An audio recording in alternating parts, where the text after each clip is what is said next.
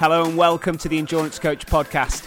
My name's Mark Laithwaite and I'm here today with my co-hosts, ultra runner and sports psychologist Dr. Ian Boardley, and also with sports injury specialist Mike James, aka the Endurance Physio. Each week we'll be telling you what's new in the world of endurance sports. We're going to have some amazing guests on the show and we'll be discussing how you can reach your true potential on race day. So sit back and relax. We hope you enjoy the show.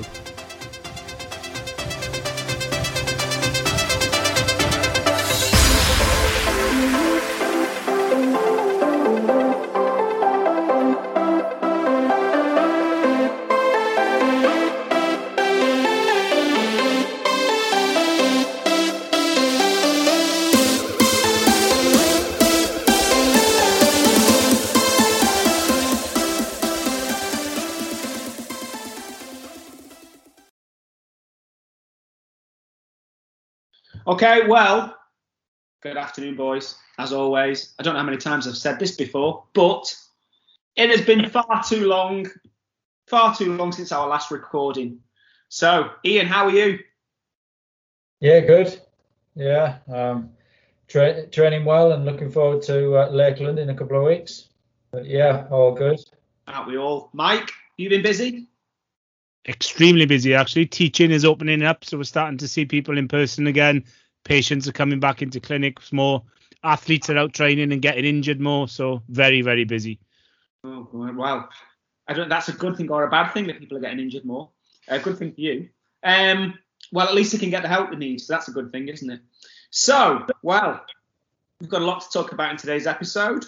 But, of course, we need to discuss the weather because we've had a few shocking days, I have to say, with some pretty bad downpours. Now, we're kind of going further south as we get from Ian through to Mike, aren't we? So, Ian, what was it like where you are?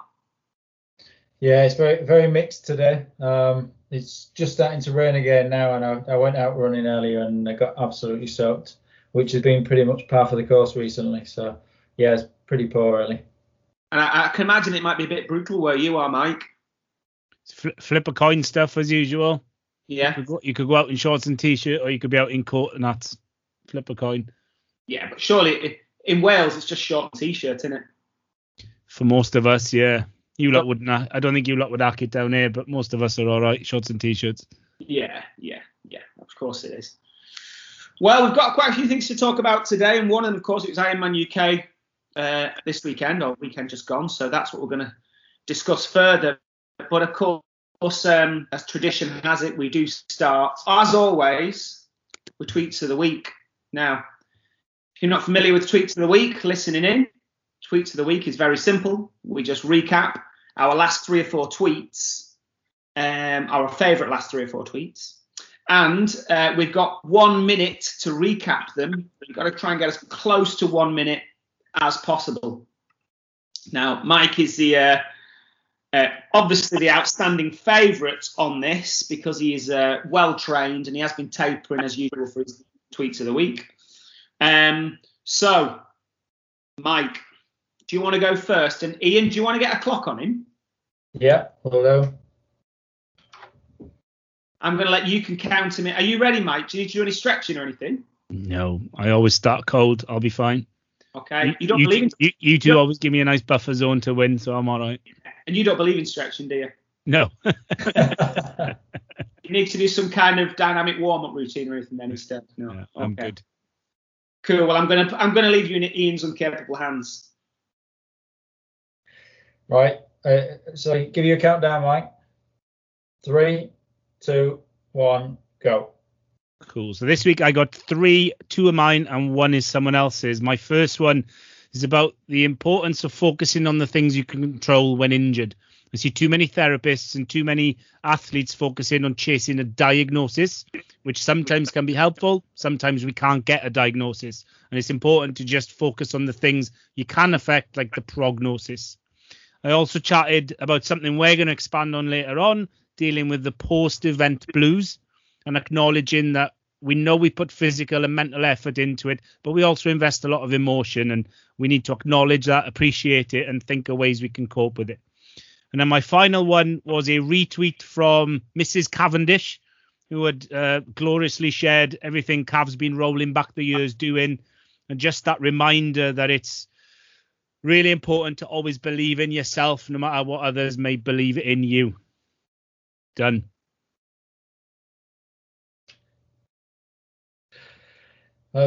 Yeah, good going, Mike. You've set the standard. I think you've been spending the last couple of weeks practicing.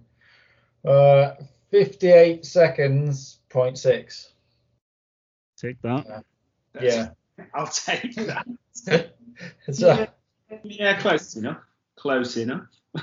yeah. Should be a 3-foot tap in for that all. Yeah. So I think we're fighting for second place, Mark. Yeah. I've already started setting realistic targets. I'm just getting on the podium. Yeah. Mike, are you going to tie me in? Yep, I'm good. Okay, ready, Ian? Yeah, I'm ready. 3, 2, 1, go. Okay, the first of mine was a tweet of an article on low energy availability and how it affects the endocrine system and how that can impact upon your health. Talking about runners and how they have a tendency to undereat, and I think that gives some really good advice. Discusses a lot of the impacts on the endocrine system, but gives some advice in terms of eat enough always, eat too much sometimes, and eat too little never. So I think that's good advice for runners.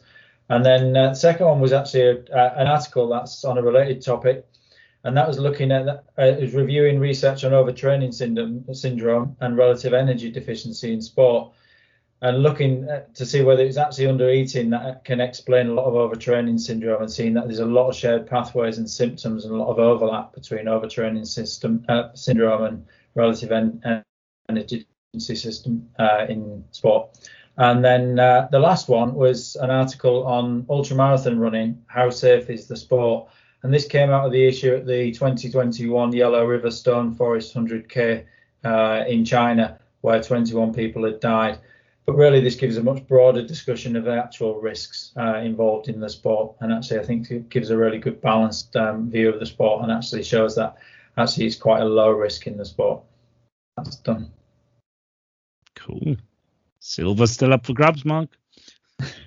121.1. Even I thought that dragged on.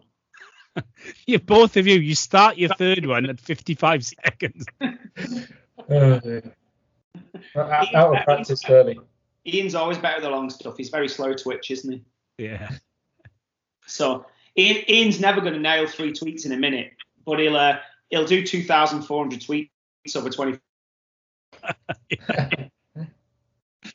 Right, you ready? Ready to squeeze in the middle? I'm always ready. Right, 3, 2, 1, go. Okay, my first one is my 7-year-old daughter Cora was taking part in a cycling thing at school, and they were having little races on the field on these little BMXs, and she clipped the lead boy and nearly knocked him off so she could take the win. And when she got home, her mum told her off, and I had to play the role of agreeing with her mum and saying that she shouldn't do it. And then when her mum's back was turned, she turned to give me a little sly wink, and my wife noticed it, and I got bollocked for it. And I don't see why that's fair.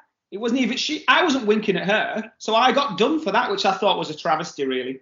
My second one is about tapering, and because before Ironman UK, just that noticeable lethargy when you start resting for things, how it affects you in the taper psychologically and physically. And my final one, having raced Ironman UK at the weekend, was my proudest moment was when he was a lap ahead, to be fair. I passed Tim Don on the road and I slowed down to get a shot with him, and he waved to the camera and gave a little great photograph that one of my mates took, the legend that is Tim Don, and that is me done. Nice. 113.8. The first one dragged on too much, didn't it, about Cora? Yeah, well, the second one, I thought you were going to pinch it because you squeezed the second one in super sharp. Yeah, that's right. Yeah, but I would say that first one with Cora, I thought that is a bit like, like father, like daughter. That it's a very tricky situation, that with a child, isn't it? When she said she got told off because the lead boy in the final corner, she went down the inside and clipped his wheel. And then she took the win and she got told off for doing that. And then when she came home, I had to continue the facade of pretending to tell her off. And then when her mum's back was turned, we had a little celebratory wink together. But I just got caught out. But she didn't get told off. She was the one who clipped the boy's wheel, not me. But apparently, as a responsible adult, that was not the thing to do. So I'm the one who got all the blame. But there we go. But yeah, so what did I get second? Sorry, I'm losing my track now. Did I get second? Yeah. Yeah. Second. Yeah. How old are you, Mike? How old? Yeah. I'm the respectable old middle age of 45 now. Oh, unbelievable. So you're in the 45 to 49 category, so I didn't even win my age group in Tweets of the Week. No. Unbelievable. Anyway. I was showered and home with my medal by the time you'd come in. So yeah. Sat there following on live tracker. You'd be in the 50-54s, so Mark, then you'd be all right. Yeah. Anyway, moving on. Ironman UK. Finally, racing's back as well, and it's what's next after that? I'm doing Ironman Wales in 10 weeks. What do you think, Mike? You're Welsh. You can give us some info on this. Do you think Ironman Wales will go ahead? I'm going to sit on the fence and say I really don't know right now. I nearly said yes then.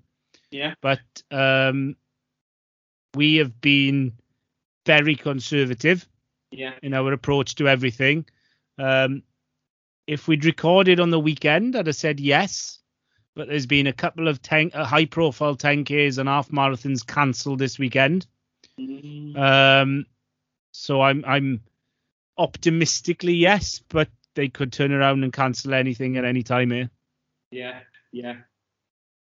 Well, let's hope. I mean, I would say in Bolton at the weekend, it felt like, I wouldn't say it felt like we were back to normal because we weren't back to normal, but it was certainly kind of heading in that direction, and Bolton Council fully supported it. And I guess it's because spectators are outdoors as well. It's not as obviously as it's not as if it's like an indoor concert or something like that.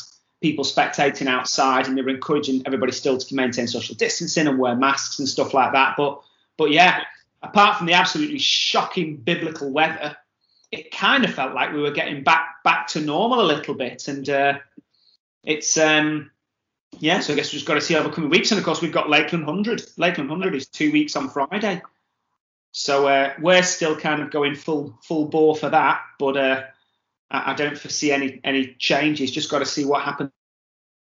I think that the timing's better for Lakeland than for Ironman Wales, isn't it? Just thinking in terms of when things open up, and then any wave that comes off the back of that is probably going to be six weeks or so after that opening up, which is bad timing for Ironman Wales. That's the only thing that I would think that might cause problems.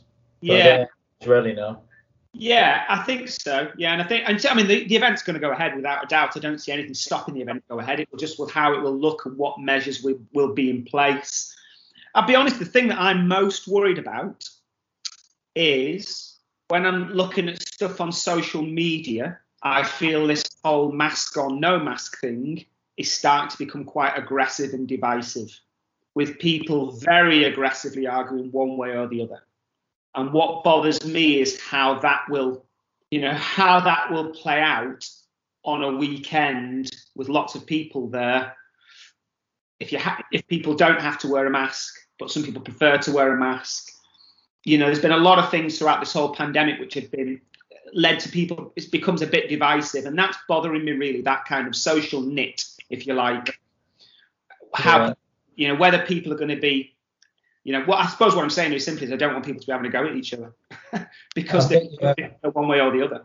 And I think that could continue to be a long-term issue, unfortunately. I mean, I did 2 races in the Lakes a few weeks ago, back-to-back weekends. I did the Lake Sky race, and then I did the Ennerdale Horseshoe the following weekend, and they were poles apart in terms of the measures that were in place.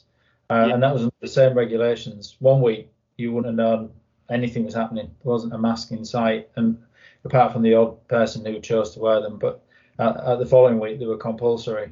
So it is, I think that.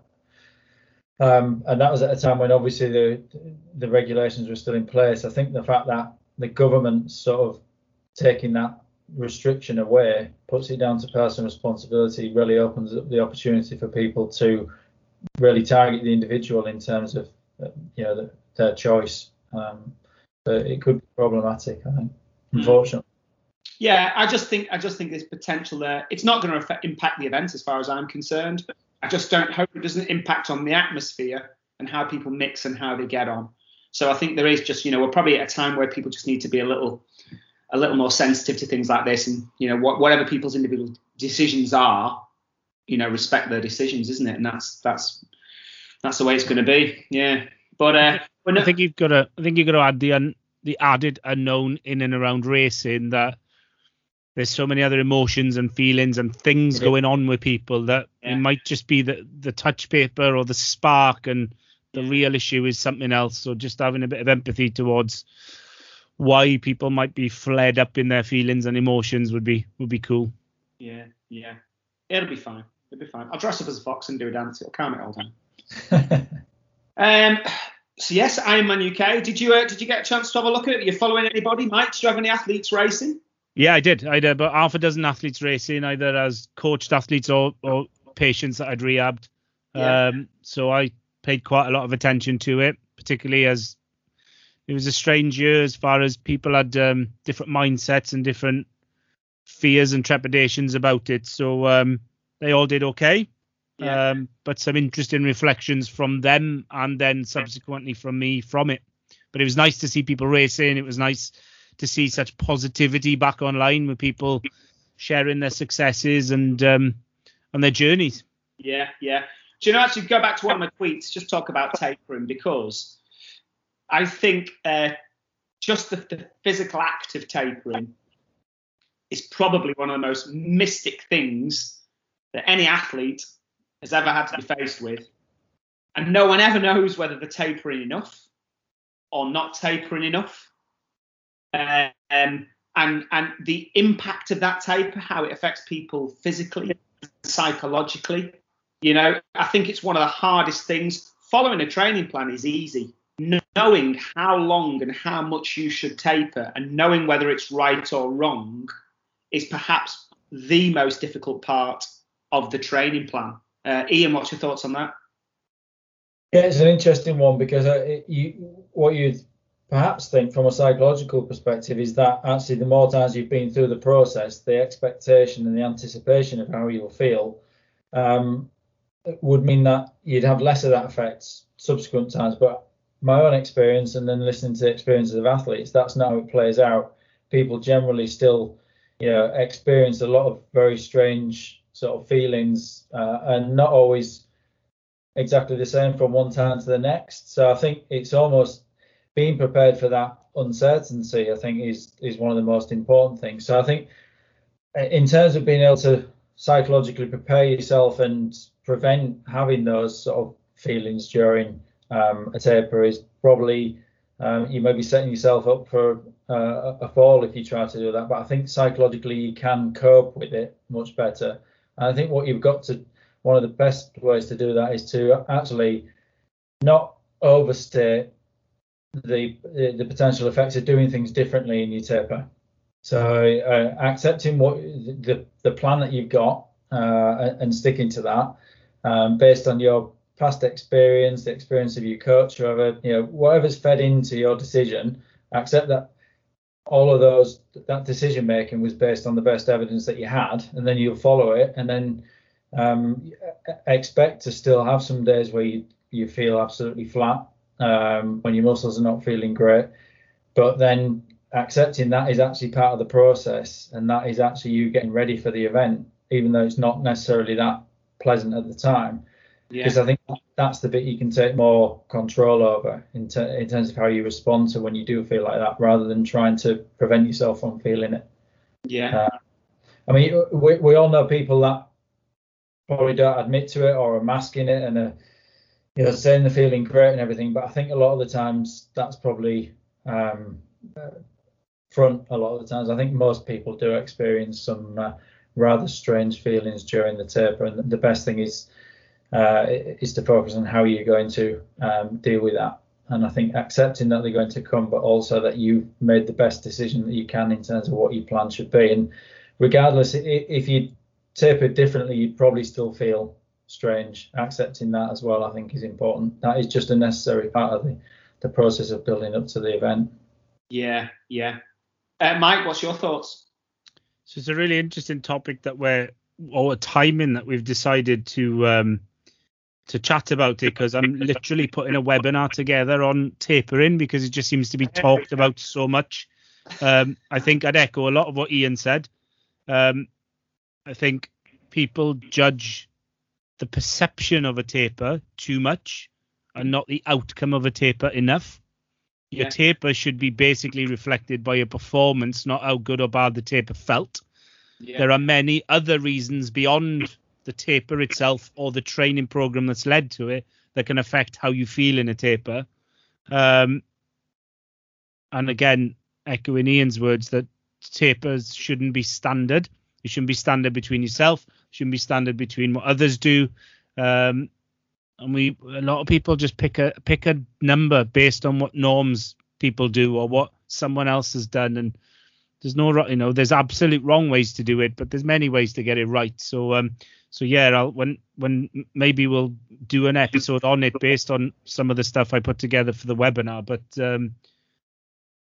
the big thing for me when I'm talking to people about their taper is, okay, so you've told me that you felt crappy in the taper, but how did the race go?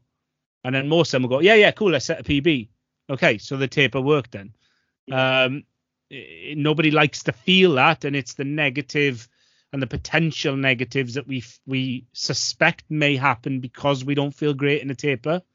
But you should always rather feel rubbish in a taper and perform well than the other way round.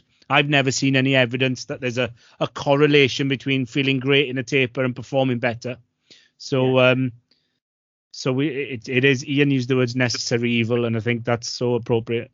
Yeah. I mean, I had this conversation with quite a few people in the weeks. That's why I'm in UK. We were talking about it with the coached athletes, and I think just a couple of things that I see quite common is people believing that the taper needs to alter depending on race distance. So we'd have a common conversation, which would be, if it's an Ironman, I'm going to start tapering with 4 weeks to go.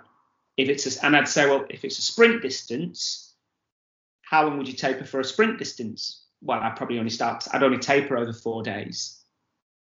I'm trying to make this point that a taper has nothing to do with the race distance. A taper is designed to allow your body to recover from the training load so you can perform at your optimal level. So does it take 4 weeks for your body? Does it take 4 days for your body to recover? Because if you want to be at your optimal level for a sprint or for an Ironman, how long does it take your body to recover? It can't be both. And so people think the race is long, it's an Ironman, I've got to taper for 4 weeks. Well, why? It's just because it's a longer race. So the race distance is irrelevant. What's relevant is, how long does it take your body to recover? What have you got to do to get your body in peak performance? So I think there can be a tendency sometimes for some people to over taper. And I think, as you said, it's a very individual thing as well. So the more training you do, I would argue probably the less you need to back off because you're better conditioned. And I also think it has less impact when you back off as well. So if you don't train that much at all, you're probably fresh most of the time anyway. And when you back off, it's probably no great change. But I think people, like, if you look at the pros and they're doing very high volume and high intensity, if they suddenly back off a lot, then they get very heavy, very lethargic, and can often race worse because they're used to doing a certain amount of training. And, when tapering first started, and people said back off 50% of your training load, it was really for people who were running 100 miles a week. So they'd back off from 100 to 50 miles, wouldn't they? So, that it is very individual, person to person, but that's the most common thing. But then there's also the side, which is fascinating, and I want to kind of come back to this, because when I started, as soon as I decided, right, I'm going to taper, my first session in the taper was actually a 90-minute run. So it's not like I just dropped down to 30 minutes. And for the next day or two, having felt really good, I felt absolutely awful. And that must be a psychological thing, because nothing physical, it couldn't be a physical thing, because it was the first couple of days of backing off, but I just dropped, I run from 3 hours to 1.5, and I dropped a bike ride from 6 hours to 3 hours. So I was still exercising. But as soon as I started the taper, I felt awful. And I wonder whether that's something more to do with the stuff we've discussed in the past, where my brain said, oh shit, we've got a race in 2 weeks' time. We've got a race next Sunday. So am I now starting to feel anxious? And because I know that I've got a race coming up, it triggers some kind of anxiety or something. Ian, what's your thoughts on that? Yeah, I think if you think of it in terms of sort of central governor and fatigue being something that's generated in the brain, then it makes a lot more sense. And I think once you've taken that decision, obviously it's a conscious decision, or you're consciously aware of it when your taper starts. It's a period in which you've sort of accepted that the training in terms of adaptation is done now. What I'm actually doing in my taper is doing enough training to maintain the fitness that I've got and then get fresh for race day so that I can get the most performance out of that. Actually, it makes sense for the brain to sort of generate feelings of fatigue, because what that's actually doing is making sure you don't do any more than you need to do. That it's actually trying to get you to rest. So everything you're doing in terms of training all of a sudden becomes sort of counter to that. Whereas prior to that point, everything is about trying to get adaptation and improve. So you're seeing it you're viewing it in a different way. So I think it starts to make sense that your brain is generating feelings of fatigue during the taper, because you've mentally accepted that this is a period where you're building towards what would be an A performance, an A grade race. Yeah. So that's how I've started to look at it much more, and I think that does make more sense then when you experience those feelings. Yeah. I do think maybe is that just identification in your brain. You are accepting we are now into race mode and the race is approaching. And we had a discussion quite a few weeks back about, as the season began, how people were starting to feel quite low and lethargic. And that perhaps it's because they suddenly realised, okay, the training's kind of been done now, and now we're going to have to start committing ourselves and putting our neck on the line and doing some races. And maybe that anxiety almost led to a bit of lethargy. That switch in focus between I've been training all winter quite happily following my nice routine, but now races are upon us, and how that impacted people, and they were quite nervous, and it led to like a lethargy and a lack of motivation. And I feel that's what really happens to me in the taper. As soon as I start, it's that mental switch of, oh God, this is it now, we're on countdown. Yeah, it's also that point where you recognise there's no real opportunity then for you to do anything more positive. Everything you seem to do seems to be a risk in terms of doing some, if I tweak something now, if I get injured now, there's no time. I can't actually do anything that makes me any fitter. I can only do things that might undermine the fitness I've already gained. So it feels as though the risk is much higher when you train at that time as well. So there are lots of things that are sort of building that anxiety at that point. Not training itself can become more anxiety invoking, as well as obviously the upcoming race, I think. Yeah. But on the race itself, I mean, there's so many things we could talk about, and it was great to see everybody back racing. And God, it was a hell of a race as well. And the weather was pretty biblical, and it was like a battlefield on the bike course, and seeing people, crashes and people missing the cutoff, because the course is very tough as well. And there's lots of things we can kind of talk about in this podcast, but going through them one by one, I'm going to pick that one first of all, which is the crashes. So for me, quite an interesting thing, and maybe we'll talk a bit more about this later on, but I personally have this thing about obsessions with FTP, people focusing very much on the FTP as if it's the be all and end all of cycling. So your cycling performance is rated by what's your FTP, that's how good you are, almost more so than race results these days sometimes. And I know a lot of people have spent a lot of time on Zwift working on their FTP to try and boost that figure, to give themselves a bit of kudos. When that course, an Ironman UK course, it's not about who's got the best FTP. It's about who is the best cyclist. And there are so many facets to that. Who is the best cyclist? And one of them, without a doubt, is bike handling skills, descending, cornering, and especially when it started raining torrentially and it got very wet. And some of the bike handling skills going downhill and going around the corners, and then because it's a 3-lap course, so they changed it to a 3-lap course this year, which condensed people over more. You were lapping people who were lapping people, and some of the roads are very narrow. That naturally led to a lot of accidents. And I know you posted something about this a few weeks ago, Mike. So I'm going to come to you on this and your thoughts on it.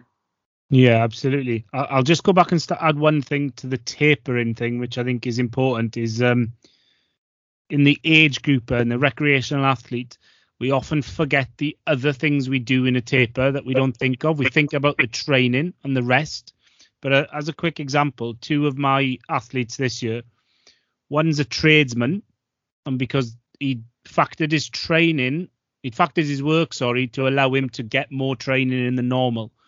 So once he went in taper and cut his training, he upped his work. So he was feeling lethargic and tired, but he was adding 4 or 5 hours to his working day. Someone else who was self-employed had realized that they were going to be away for an extended weekend, so they started burning the midnight oil to try and get more work in advance. And then they sleep less and they worry more. So I think they're important factors to think of with the taper. But with the bike handling, I posted about this a couple of times because I've started to see more injuries from crashes. And I think, as you mentioned, in the quest to be more efficient cyclists, we've forgotten to be effective cyclists sometimes. Lots of fantastic to have all the indoor opportunities, online opportunities that we've got, coupled with the fact that a lot of people have trained on their own or in smaller groups over the last year or so. I think generally people have taken their eye off the ball, how important it is to stay upright on a bike and to be able to ride a bike well. So bike riding is a skill. Any skill is trainable, and we should be out learning those skills. I've seen tons of people training on a bike that's comfortable for their Zwift or their Peloton or whatever they're using, and they don't pull out the race bike until race day or a couple of rides before race day, and they're just unfamiliar with it again. They're unfamiliar with riding in groups and racing in groups, and I know that's pandemic related in some ways. I've seen people be less familiar with the routes. There's lots of ways these days to learn about the routes, but they're not the same as being on the routes. And I know, again, travel's been restricted, but it's only about 7 to 10 days before the race that I started seeing in the appropriate Facebook groups, people starting to ask about the bike route, people to start asking about the road surfaces, to start asking about what the possible danger zones were on the route. So, as kids, if you're old enough, you remember going in the school playground and learning how to ride a bike properly, how to stop, how to start, how to navigate junctions. And I think we've got complacent. People don't spend enough time just riding to ride better. And I think that's caused a lot of the problems that we've seen. Yeah. I mean, I would say on the course on Sunday, certainly when it started to rain, you could see that a lot of people were petrified going down the hills when it was wet.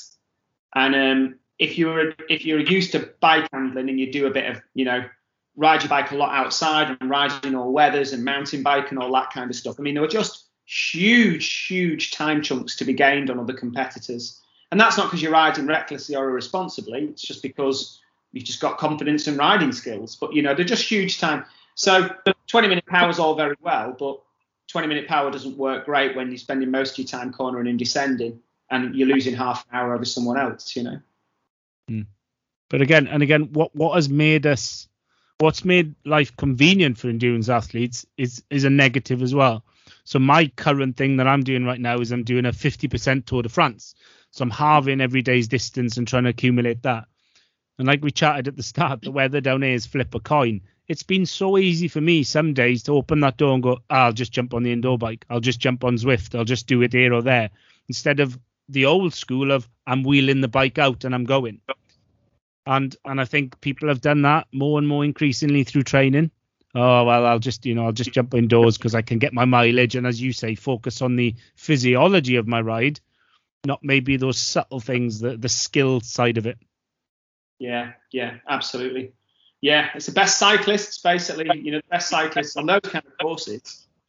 It's always the best cyclists who are going to do well, not the person who can produce the highest power output on an indoor trainer for 20 minutes, And obviously, if you are both of those people, then you're going to do very well. And then something else that's worth talking about, aside from the bike skills, is just people in general. I would say quite a lot of panic attacks in the water, people struggling in the water.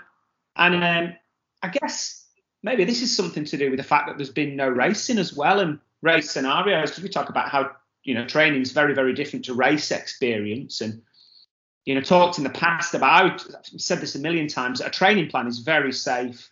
As humans, we love routine. It's good for our mental health to have routine, and we just tick our little boxes. And I did my swim this morning, and I did my run tomorrow. And there's no threat in a training plan. You're just ticking boxes and just working your way through it day by day, and it gives you some structure. And then suddenly we throw these races, these challenges, physical challenges and mental challenges. And I'm not sure people were ready for it. I don't think they'd had the practice. What's your thoughts on that, Ian? Yeah, I definitely think there's something in that, and particularly in terms of just not being able to get that preparation. I think a lot of the times we plan our race season around sort of A, B, and C races, and often they're building up in sort of intensity and distance, or dropping intensity but increasing in distance.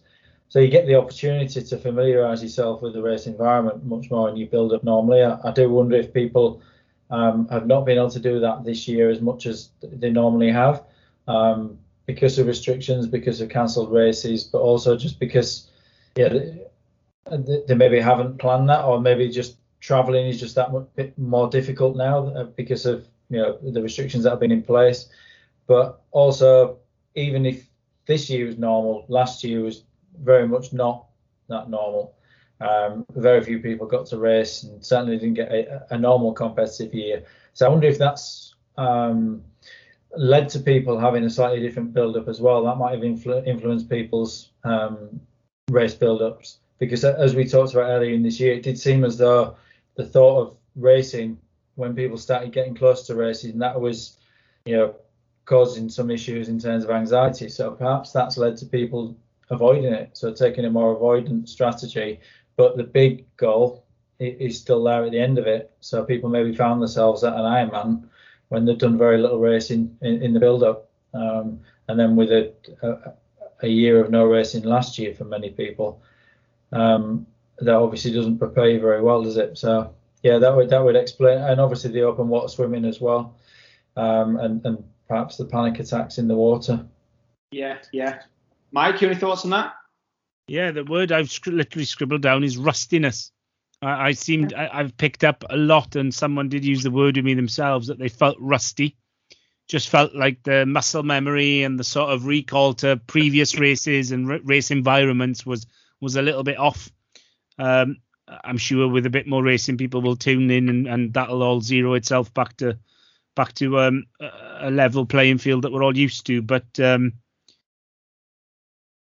it's something you can simulate in training, but it's not the same. You can't replicate being in a race. I had a lot of trepidation from some people I was chatting to, a lot of sort of the what ifs rather than the I know this will be okay. So sympathy with them, because it was harder to replicate that in training, and it's been a long time for some. But I think coupled with that is probably a false sense of expectancy some people put on themselves as well. This will just be fine. Doesn't matter that I haven't done it for 2 years or a year. I'll just be okay. It doesn't work like that. Yeah, no, there have been smaller events, but like that kind of scale event, like Ironman, for example, there wasn't any Ironman races last year, but some of the smaller events did go ahead. But yeah, just on those grand scale, there's not really been a great deal going ahead. So for some people, of course, it's been a 2-year project now, hasn't it? Because they got their entry rolled over from last year. So even, it's been going on for much longer. So I guess the longer it goes on for, and it's the expectation builds up even higher. But something else which is interesting, you just mentioned there as well, Mike, we're talking about this, people predicting race times and transfer from training to racing and stuff. And that is quite fascinating when you would see the chat beforehand and people predicting, what they think they should be able to do. So what time I should be doing in an Ironman. And then I'm always fascinated to watch the posts afterwards. Are people disappointed or are they happy with the time? And I guess, and it always depends on what their goals were. And sometimes they don't publicly tell you what the goals are. They've probably got it in their own mind. But are people happy with the performance? And you see a lot of people just happy to complete it and get round, and that was the goal. But then equally, a lot of people probably always feel they could do a little bit better. And I think with Ironman, with an Ironman race, like that race at Bolton just became, just like a war of resilience, really. It's an unbelievably tough course. It was pouring down with rain. And what you've got is this 10, 12, 14, 16-hour war of resilience, a feat of endurance. But beforehand, people are looking at the performance in the swimming pool, and maybe what their FTP score is on the bike, and then how the run sessions are going in training. And then trying to equate that to a finish time, going, well, that guy who has the same FTP as me did that time last year, so I should probably be around there. And that guy there, I beat him in a 5K last week, and last year he did this in Ironman, so I should probably run faster than him in an Ironman. And that trying to equate those training times to a performance in a huge race over such a vast time period as that. Thoughts on that, Ian? Yeah, I do wonder if obviously there's been a lot of move towards sort of people training and racing online and so on, and whether that's led to a greater awareness of other people's levels, and then that's inevitably going to increase our tendency to compare ourselves to them, which is generally seen as a less positive motivation. What we'd normally do is, or you'd encourage people to do, is to look back at their own performances, judge where they are in training and compared to where they were themselves in training in the past, and how that equates to a performance when you're setting goals and putting together a race plan. But because we've got kind of a gap in our own race history as well, it's more difficult to do that. So perhaps that has moved people towards sort of comparing themselves to other people and other performances, and setting their targets based on others, which, as we know, brings in a variable that we're not that in control of in terms of other people's performances. I tried to. I was having a chat with someone last week about this and trying to explain this concept of, if you've not done an Ironman before and you want to do an Ironman race next year, the only really thing you can gauge on how well you're going to go in an Ironman is whether you've done one before and what time you did last time on the same course, and that's it. You can't really look at your training and then start coming up with wild figures and thinking, well, I should be able to do this, this, this, and this, because such and such a body I know did this, this, this, and this. It doesn't work that well. Training is just preparation, and racing is a completely different ball game. Mike, what's your? Agree completely with what you just said. And the one thing I've been fascinated by is, and there's been lots of these posts flying around, the people whose range for their expected time is crazy. I read one guy who was like, well, I was hoping for 11 hours, but my backup plan was 15 hours. So my 12:59 was perfect. And I'm like, wow, you've given yourself a margin of error that's so big you can't fail here. Is that intentional? Is it not? What if it had been 13:01? What if it had been 12:30? Is that going to make a massive difference to your appreciation and reflection on it? So, I think, to me, I've always been someone who's quite specific with my goals. I'll have a backup goal, but there's it's to the minute, to the second sometimes that I'm aiming for. But those goals need to be realistic, and the difference being they can change. What I would imagine happened with that guy is that on the good part of his training, he probably thought, I can get 11 hours here if everything falls into place. In the bad bits of his training, he went, I'll be lucky to get 15 hours here, and he's just plucked 13 hours out as the middle range of that, which is fine if you want maybe more cultures in that goal next time. But yeah, don't make them arbitrary things. If it's going to be arbitrary, just finish. Just finish and just leave that as your goal, and then you'll never be disappointed with it. But I've also then seen some people who miss their goals be very reflective and really level-headed in their analysis of missing those goals. So that should stand them in better stead. What I would say on the back of what you said about comparing yourself to you previously is, again, with a huge pinch of reality, because you may not be the same you as well. Yeah. So it's a benchmark at best. Yeah. And I guess it comes back to, we've talked a lot of times about being process orientated or goal orientated. So when actually on the weekend, I didn't wear a watch, so I didn't have a watch on the swim. I didn't have any Garmin or anything on the bike, because I know the course anyway, so I roughly know how far, where I am on the course and how far around I am. I didn't have a power meter, a heart rate monitor, didn't even have a watch on the bike, didn't know how long I'd been riding for. Didn't have a watch on the run, didn't know how long I'd been running for, the pace I was running, didn't know anything. So I was completely blind for the whole race. It kind of doesn't matter, because I'm just trying to go at what is the right pace and the best pace I can manage. And the time is what it is, really, and that's the way I approached it, just to be process orientated and just do the best you can. I kind of just felt I didn't need to look at my Garmin to tell me if I was going faster or slower than anticipated. I was just going to go off field for the whole way. And I think that's probably a better way than going in and saying, I'm going to do this time or that time. You're just going to go in and follow the process, and it will be what it will be, won't it? And like we said before about, you put yourself in under that pressure, the weight of that goal then, and that metric measurement, because it starts raining, it gets cold, the road surfaces is different, the wind picks up, so many things change that will affect positively or negatively those time splits. And just race sometimes is the key thing, and go off that rate of perceived exertion. Yeah. I honestly think and we talked a lot about things like, volume versus intensity, and how your training should be balanced and so on. And I just think with Ironman UK, that was a classic example of, we try and break triathlon into swimming, cycling and running as these three separate disciplines. But just take that out of the equation. For most people, for the average person, what it was just a 14-hour feat of endurance in bad conditions. So mental resilience, physical resilience, how that's impacted over 14 hours of continuously racing. The swim, the bike and the run elements are kind of irrelevant. Take them out of the picture. It was a continuous 14-hour effort where you're physically and mentally capable of dealing with that. Because when you break it into swim, bike and run, people will ask the question, well, how long would you be on the bike for? Well, I might be on the bike for 7 hours. Right, okay, well, let's do the longest ride of 5 or 6 hours, and you're almost up to 7 hours.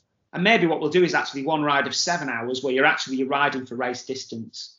How long do you think you're going to be running for? 4.5 hours. Okay, we'll get up to 3.5 hours running in training. Nothing you do in training prepares you for 14 hours of continuous exercise. Nowhere near. Maybe half of that time, 7 hours maximum for some people. But nothing compares you for a 14-hour resilience test, physical and psychological. And I think that's the danger of breaking it into. If that was a run, so if it was just running, people would look at it and go, right, I'm going to run for 14 hours. So how long should I be out for in training? And they might go and do some runs of 10 hours. But because we break it into swim, bike and run, we ask the question, how long am I going to swim for? How long will I bike for? How long will I run for? And that determines your longest session in each of those three disciplines. You never get anywhere near 14 hours in training. So I think in triathlon, that's one of the dangers of breaking it into those three disciplines. It is a 14-hour resilience event. Ian, what's your thoughts on that? Yeah, I mean, I agree, and I don't think the answer is necessarily to go out and try and do 14-hour sessions to prepare yourself, because I think no, absolutely. Yeah, 16, yeah.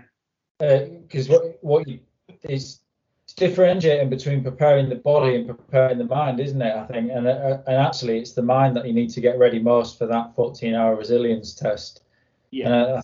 And accepting that physiologically you've done everything to get the body ready as possible for that, and then the execution on the day is actually about your planning and pacing, nutrition, how you respond to when the weather changes, and what decisions you make when you're out there to maximize the performance because until you get deep into the run, there's probably at any point anyone could go quicker if they wanted to. So there's always decisions to be made around pacing.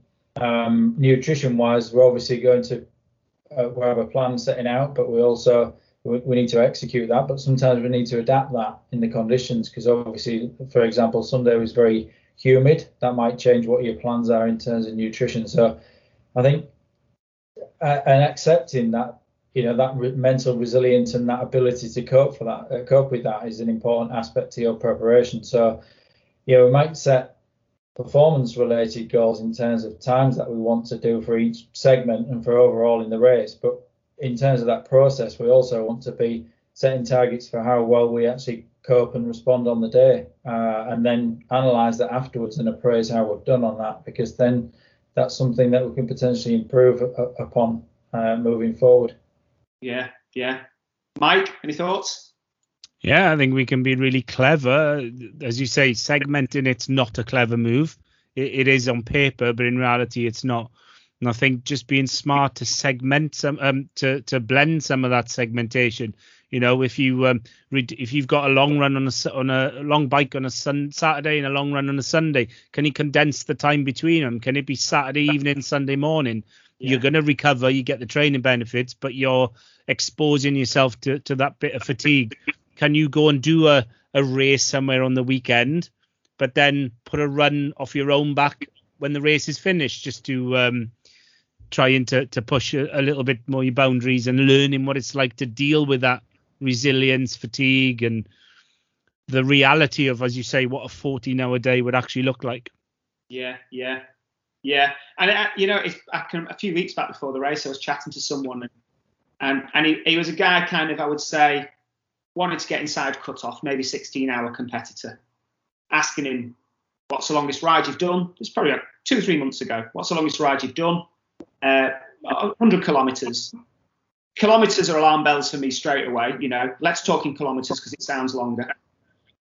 So right. So let's put this in real money. So it's what, just over 60 miles. A 4-hour ride of just over 60 miles. But that's actually just over halfway for the bike. So it's not long enough. But let's just step away from this and look at the big picture, that you've got to swim before and you've got a marathon after. So your longest training session is 4 hours on a bike for what is going to be a 16-hour day. And I think that's something that gets missed in triathlon. It is a 16-hour day for a lot of people. And their longest training session might be a 4 or 5 hour bike ride. To mentally prepare yourself for a 16-hour day and physically prepare yourself for a 16-hour day on a longest training session of 4 or 5 hours is incredibly hard. And I'm not suggesting people should go out for 12-hour training days, but I do think it's a critical thing that people miss because they break it into swim, bike and run. But so just on Mark, I don't think breaking down a performance, overall into smaller segments in itself is necessarily a bad thing, because I think that can be a useful psychological strategy to sort of break down the performance. I think it's the specific breaking down into swim, cycle and run that's problematic, isn't it? Because it makes you equate that with what it feels like in training, and those events are not going to feel like they do in training when you're doing them in the event, and that's and especially as you go forward in the event. So it probably becomes more problematic as you move forward into the bike and then especially the run, because that's going to feel a lot different to what a 4 or 5 hour run might feel like in training, even if you're out there that long. Yeah, absolutely. And I break my training into swim, bike and run. I break it into segments. I think what the point I'm making here is that I also have the knowledge to step back and look at it from the picture.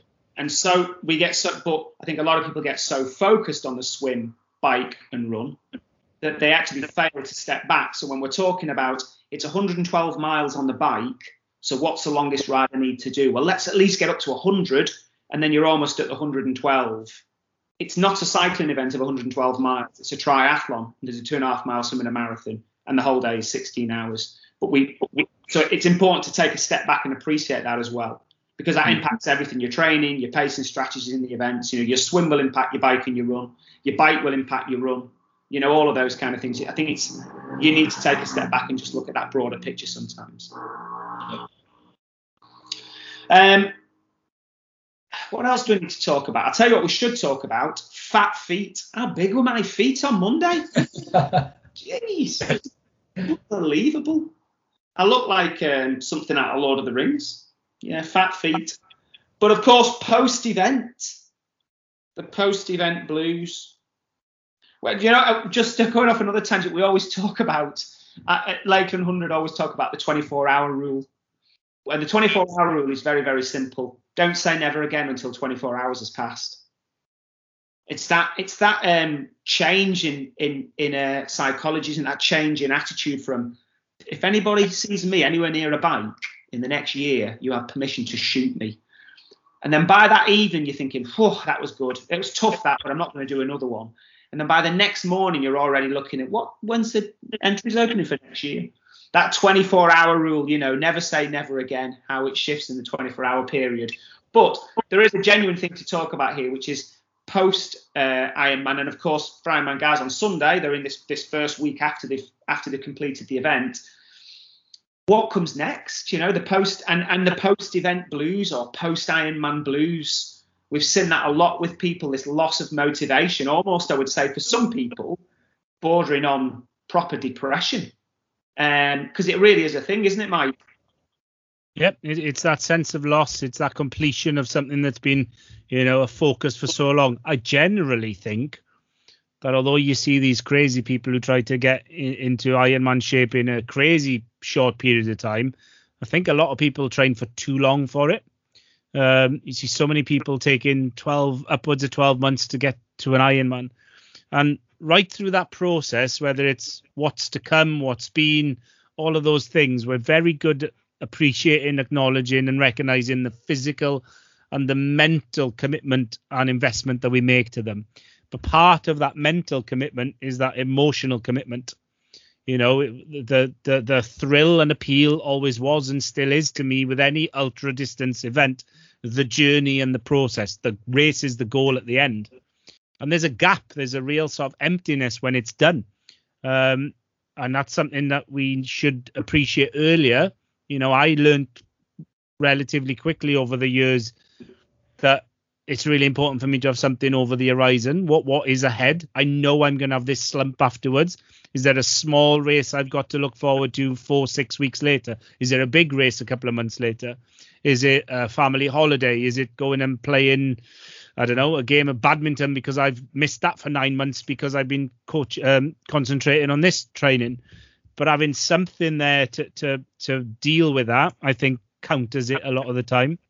But there's a lot of people I've seen questioning why I feel empty. Why do I feel so? I've just done the greatest thing I've ever done. Why do I feel so low about it?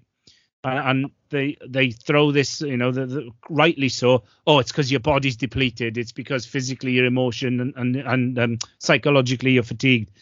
But the emotions, and I'm sure Ian can give us more insight, but the emotions are so important that we have to give it a little bit more time and attention. Yeah, if only we had a psychologist who could explain it. Yeah. No, I think some of those effects of the actual event, in terms of the effects on our fatigue and the endocrine system, are obviously going to influence our thoughts. But I think there are other things that are important here, and I think Mike alluded to a couple of them there, and he mentioned the sense of loss. And I think there is definitely a sense of loss in the immediate before the race. Firstly, there's that sort of loss of routine. I think Mark, you mentioned routine earlier and being an important part of training. All of a sudden, that routine is something that we rely on in our lives gets taken away from us because it's not something we're going to be following for a little while. There's also the loss of the fitness gains, because all about all the preparation is, we're getting fitter, we're getting stronger, we're building, and then the very nature of endurance sport and particularly big air races, is that damage. And we've just been talking about, putting ourselves through 14, 16 hour resilience tests, that we actually do a lot of damage to ourselves. We're not as fit as we were immediately before. So there's that loss of that fitness and that ability that is something that's become part of our identity. I think that we lose immediately post race, which is difficult to deal with. But we're also got all the emotions of the actual event themselves sort of mixed in, I think, with that as well. So, obviously this differs for different people, because if you hit your targets and hit your goals, and you've got a lot of positive emotions coming out of that, I think that can buffer some of the other things that you might be experiencing at that time. Obviously, if things haven't gone so well, then you've got a lot of negative emotions because of the disappointment from that as well.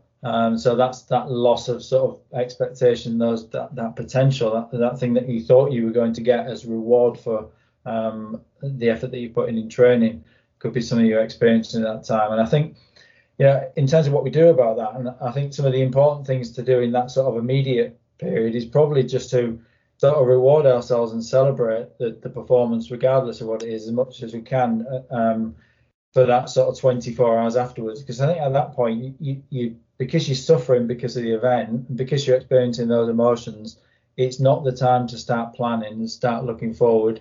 I think you mentioned, Mark, somewhere on social media about Ironman Wales being in 8 weeks and not wanting to even think about that at that time. And it's natural that what you've experienced and what you put yourself through in that event is not something that it's a bit too recent for you to start thinking about putting yourself through that again in the future. So, we want to be trying to distract ourselves and distance ourselves from that, I think, for 24 hours, just sort of celebrate that we've actually put ourselves through it and completed the task. Yeah, can I just say, I kind of had until you just brought it up. You know what I mean? I had stopped thinking about it until you just reminded me. So thanks for that. Yeah. But yeah, sorry. Yeah. But then I think once you move out of that and you're starting to recover from it, then, I think that what you need to do then is start planning and start looking forward, and evaluating, because I think you can make that evaluation much more objectively once once some of those immediate emotions have started to dissipate. You do that more accurately. And I think once you start planning, evaluating what your training's been like, evaluating your performance, you don't want the memory of the event to be too distant and to get coloured by hearing about what other people have done, so that you maybe don't have the most accurate recollection, but you don't want it to be too influenced by the emotions as well. To evaluate how you actually executed and what you might do differently, and make sure we write that down so that we've got a record of that for when we're next in that race phase. But also evaluating the training as well and start planning for the next event. And I think although physically you're not ready to start training again, the fact that you're starting to plan and actually gaining some knowledge from the event that you've just been through, I think helps you deal with that sort of the blues and that downside. I think it is a little bit probably easier at this time of the year, where you might have another air race later in the year, than it is if it's at the end of the sort of race season. You might have a winter to cope with as well. So at least at this point, I think people have got another race that, if it hasn't gone as well as they'd hoped, then they've kind of got that opportunity of redemption as well coming up. Yeah.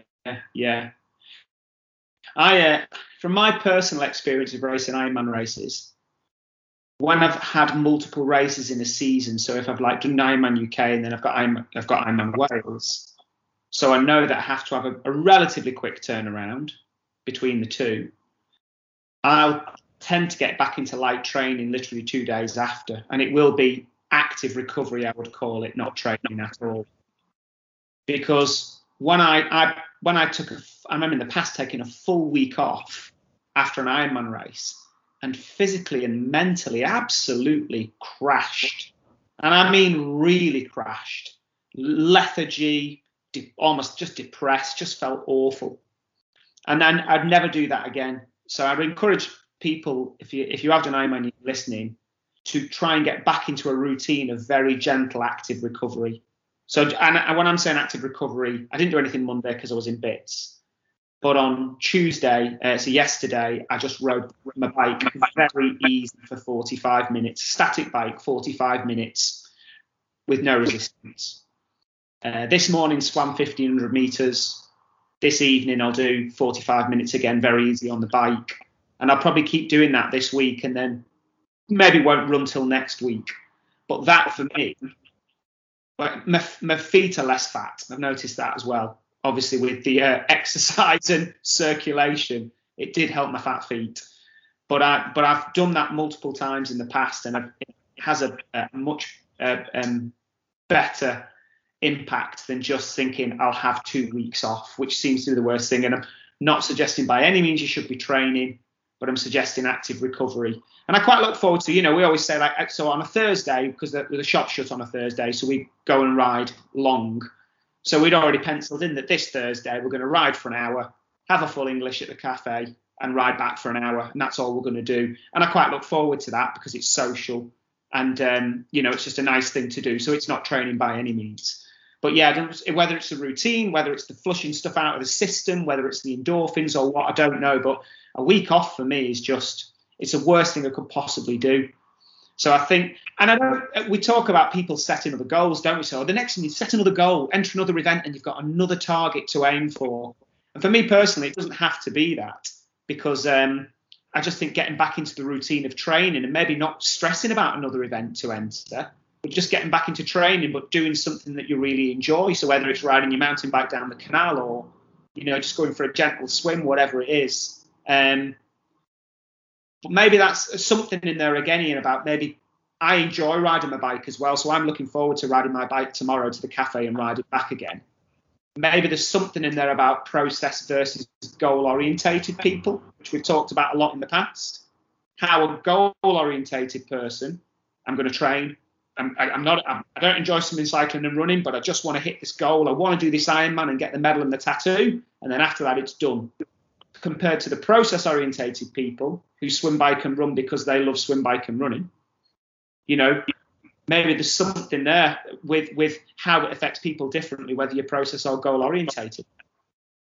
Yeah, I'm not aware of any research that's looked at that specifically, but I can definitely see that. I think if someone's very outcome-focused, then in terms of the post-race blues and what they do post-big event, is probably much more chance that there's going to be a sort of a big crash and a not really any clarity on what they're doing next. And they obviously haven't got that big objective to motivate them anymore.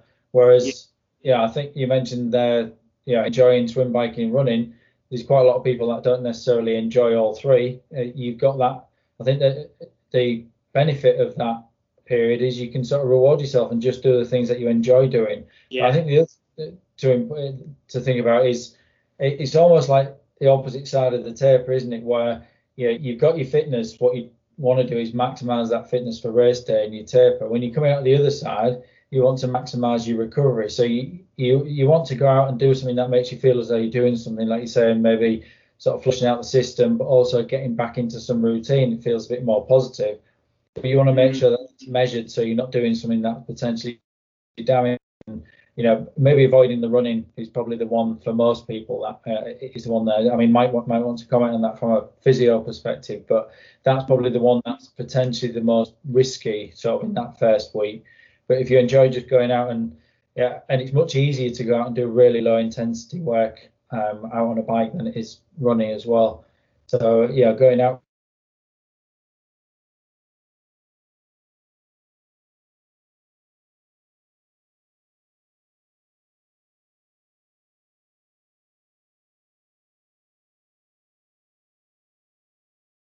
I think I've lost you there, Ian. Mike, can you still hear me?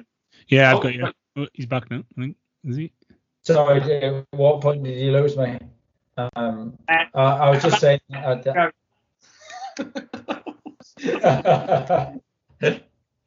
was just saying that I think,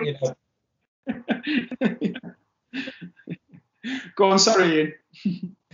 It's just making sure that whatever you're doing in that immediate post-event time is maximizing recovery and helping recovery and maybe helping you cope psychologically with that return, but not necessarily doing any harm physically. So maybe more of a focus on swimming and cycling rather than on running for that first week would be recommended.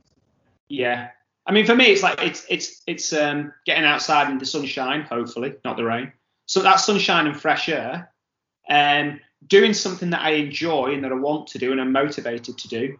And also, if I can, really, the big thing for me, I tend to work, is doing it socially. So meeting a couple of other people and saying, let's just go for a very gentle bike ride, have a coffee and ride back again, kind of ticks all those boxes. Me sat inside on a watt bike looking at a screen would not tick those boxes for me, you know. So it's that kind of thing about. And then I guess the other thing is we're talking here about the first couple of weeks of what do we do just in this recovery phase now, and just get back in some gentle recovery, and it shouldn't be training. But then, of course, after that next 2 weeks, then where do you go from there? You know, so it's then picking it up from there, isn't it? So, Mike, any thoughts?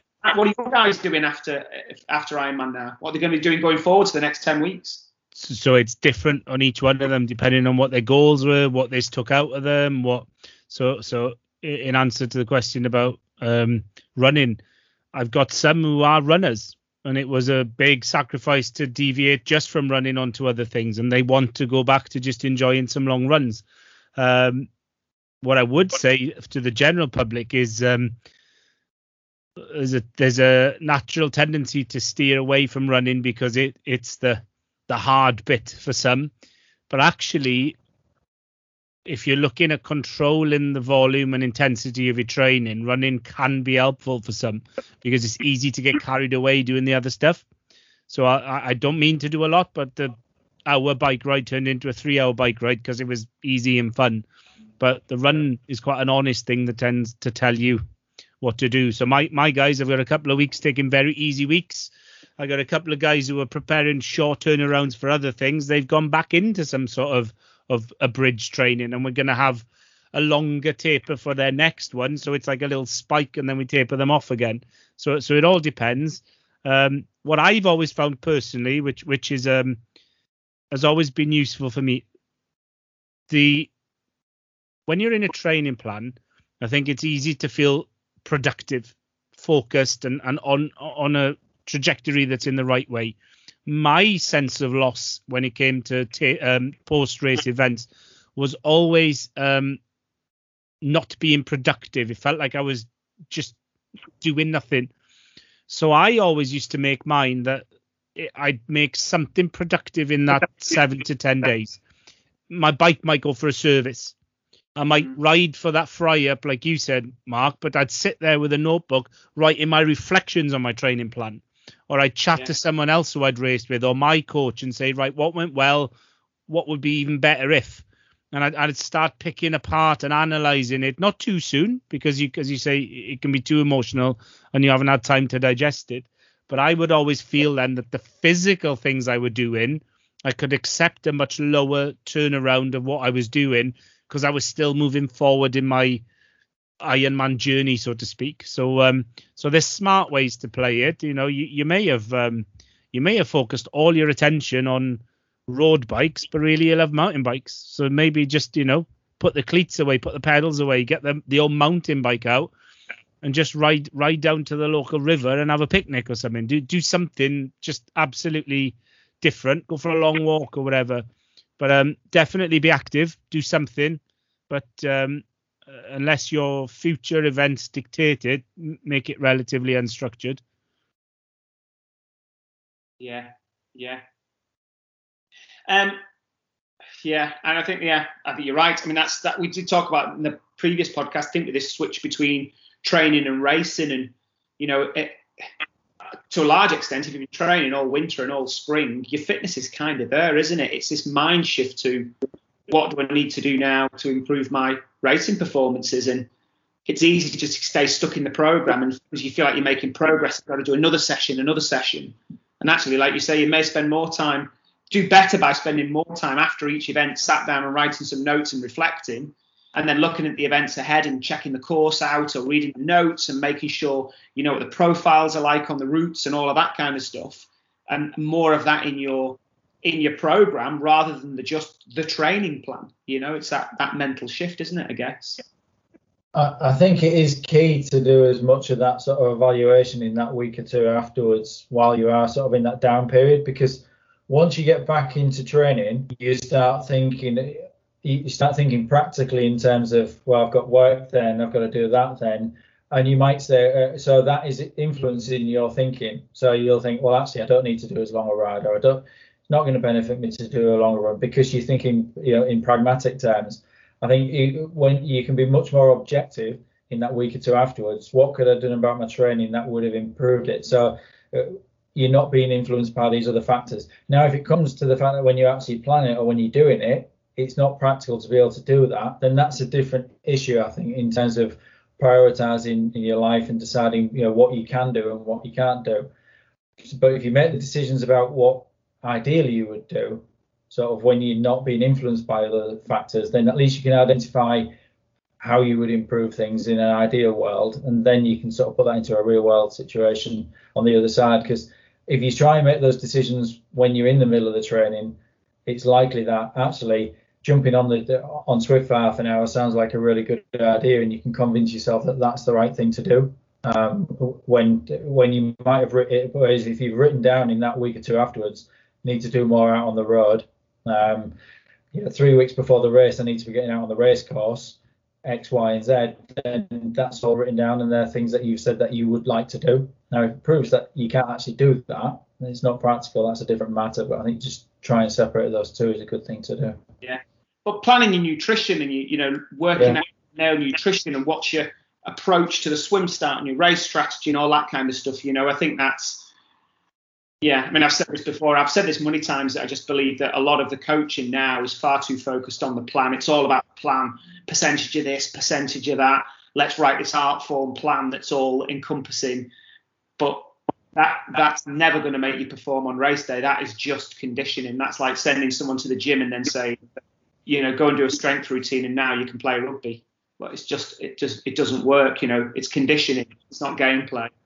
And I think that if the one thing I would say to people to this time of year now is to the training kind of is what it is now. You've got races on, so what's going to make you faster on race day and your approaches to those? Yeah. Anything final from you, Mike, to finish?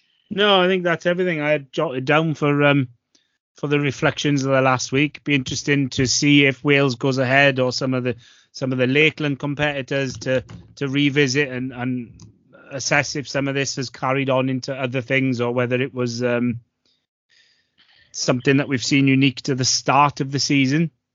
But and again, if you've clicked the link of this on our social medias and you've got comments and experiences, then do make a reply and let us know how you guys have found your experiences. Yeah. Anything from you, Ian? Yeah, no, just similar really. It's going to be interesting. Obviously, we're focused on triathlon today, but as we got some of the bigger UK ultras coming up, including Lakeland 100, to see whether some of the same issues manifest in that as well. And Lakeland coming up myself, so I'll look forward to my own fat feet too. Yeah. Hey, at least you used to have to run for 14 hours to get fat feet. Mine are there every morning. Yeah. Well, thanks very much for joining us. Me and Ian have got to go now, Mike, because we've got a football match to watch. It's coming home, you see. Apparently so. Yeah. Yeah. It's so bad. Hasn't he got a beer home to come home? Yeah. Are you breaking up, Mike? You're breaking. Yeah. I can't hear him, Ian. I can't. Together, boys. We will speak soon and look forward to doing it. Yeah. Cool. Okay, cheers, guys. See you all. Thanks, everyone. Thanks for listening to the show today. If you want to follow us on Twitter, you can follow myself via the Endurance Store at Endurance Coach. You can follow Mike, the Endurance Physio, at the Endurance PT. And you can follow Dr. Ian Boardley at MD SportX. That's MD Sport EX. You can also visit our website. You can visit theendurancestore.com, which is a local running shop near Wigan. And we also offer the Endurance Coach testing and coaching services. And also just check out sportsinjuryfix.com, where you can find a sports injury specialist near you. Speak to you soon.